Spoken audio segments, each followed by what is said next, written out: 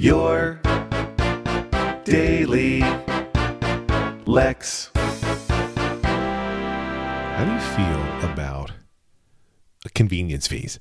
Certainly if you're buying tickets from Ticketmaster or something similar and they're like, okay, here's the ticket price, which is $70 a ticket. And then there's a convenience fee of $48 a ticket. Like, those are obnoxious. We all hate them. There's typically no other options. So we pay them and just hate everyone, which is great. That's the American way. Those you have no real move for. If you want to buy tickets, that's how these ticket vendors make money and are horrible. Then there's the separate category of services that want to charge convenience fees for using your credit card, right? So if I want to pay my Department of Motor Vehicles renewal online, it's they assess like $1.75.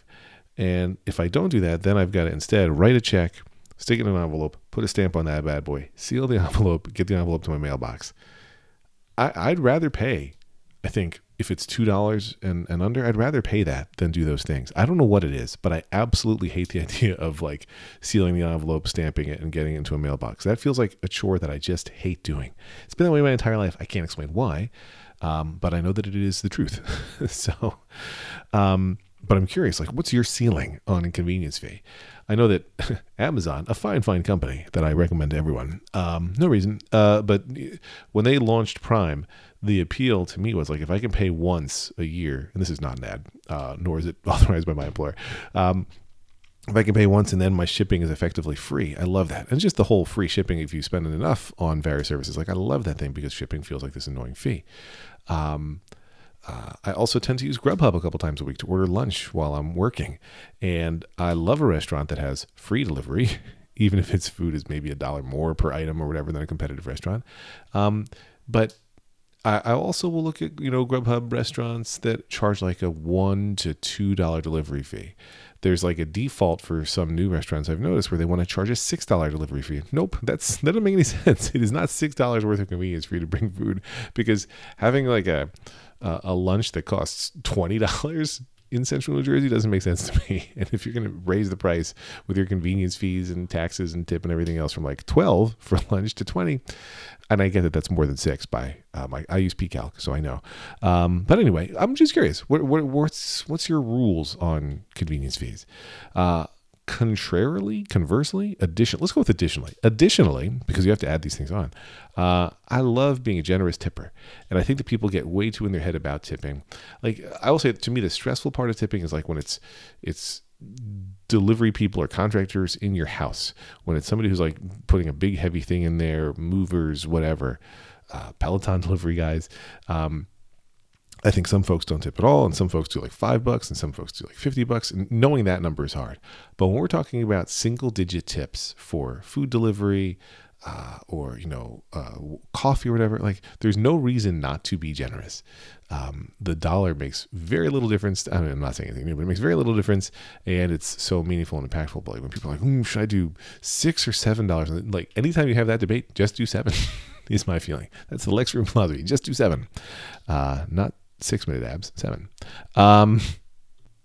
All of that said, I will say I'm extremely supportive of these notions of eliminating tipping in the U.S. It's a very, very U.S. thing. It happens in other countries too, but in different ways. But there are a handful of restaurants that I've heard of, and only one I've ever been to in San Francisco, where they say, we've eliminated tipping, just pay these prices. And I freaking love that. I like taking all the guesswork out of it. I do have a father who occasionally will tip Uber drivers in cash, which always makes me laugh because that's not a thing I've ever done. It's built there right into the app.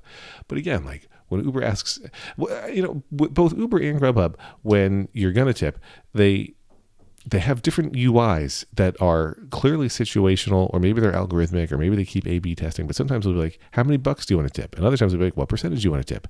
And I've noted that everything that wants to know, hey, what do you want your tip to be?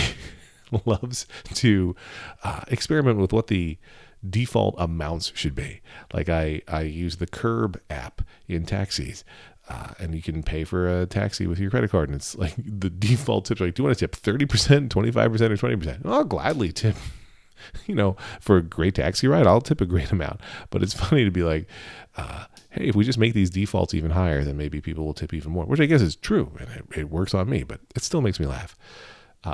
I did see a tweet somewhat recently. It was like, anytime you see one of those like Stripe style terminals, one of the swingy around touch screens at a store, you know you're about to tip for something that you didn't used to tip for. And that's also true. I love the kind of passive aggressive approach that you'll sometimes get at a store where they're like, so just fill that, they swing the screen around to you and like, hey, just swipe your card and then you're just going to, fill out that next screen, wink, wink, and then sign. You're good to go. I'm never going to press that no tip button because I believe in karma, and I don't believe in consuming the spit of others. Lex.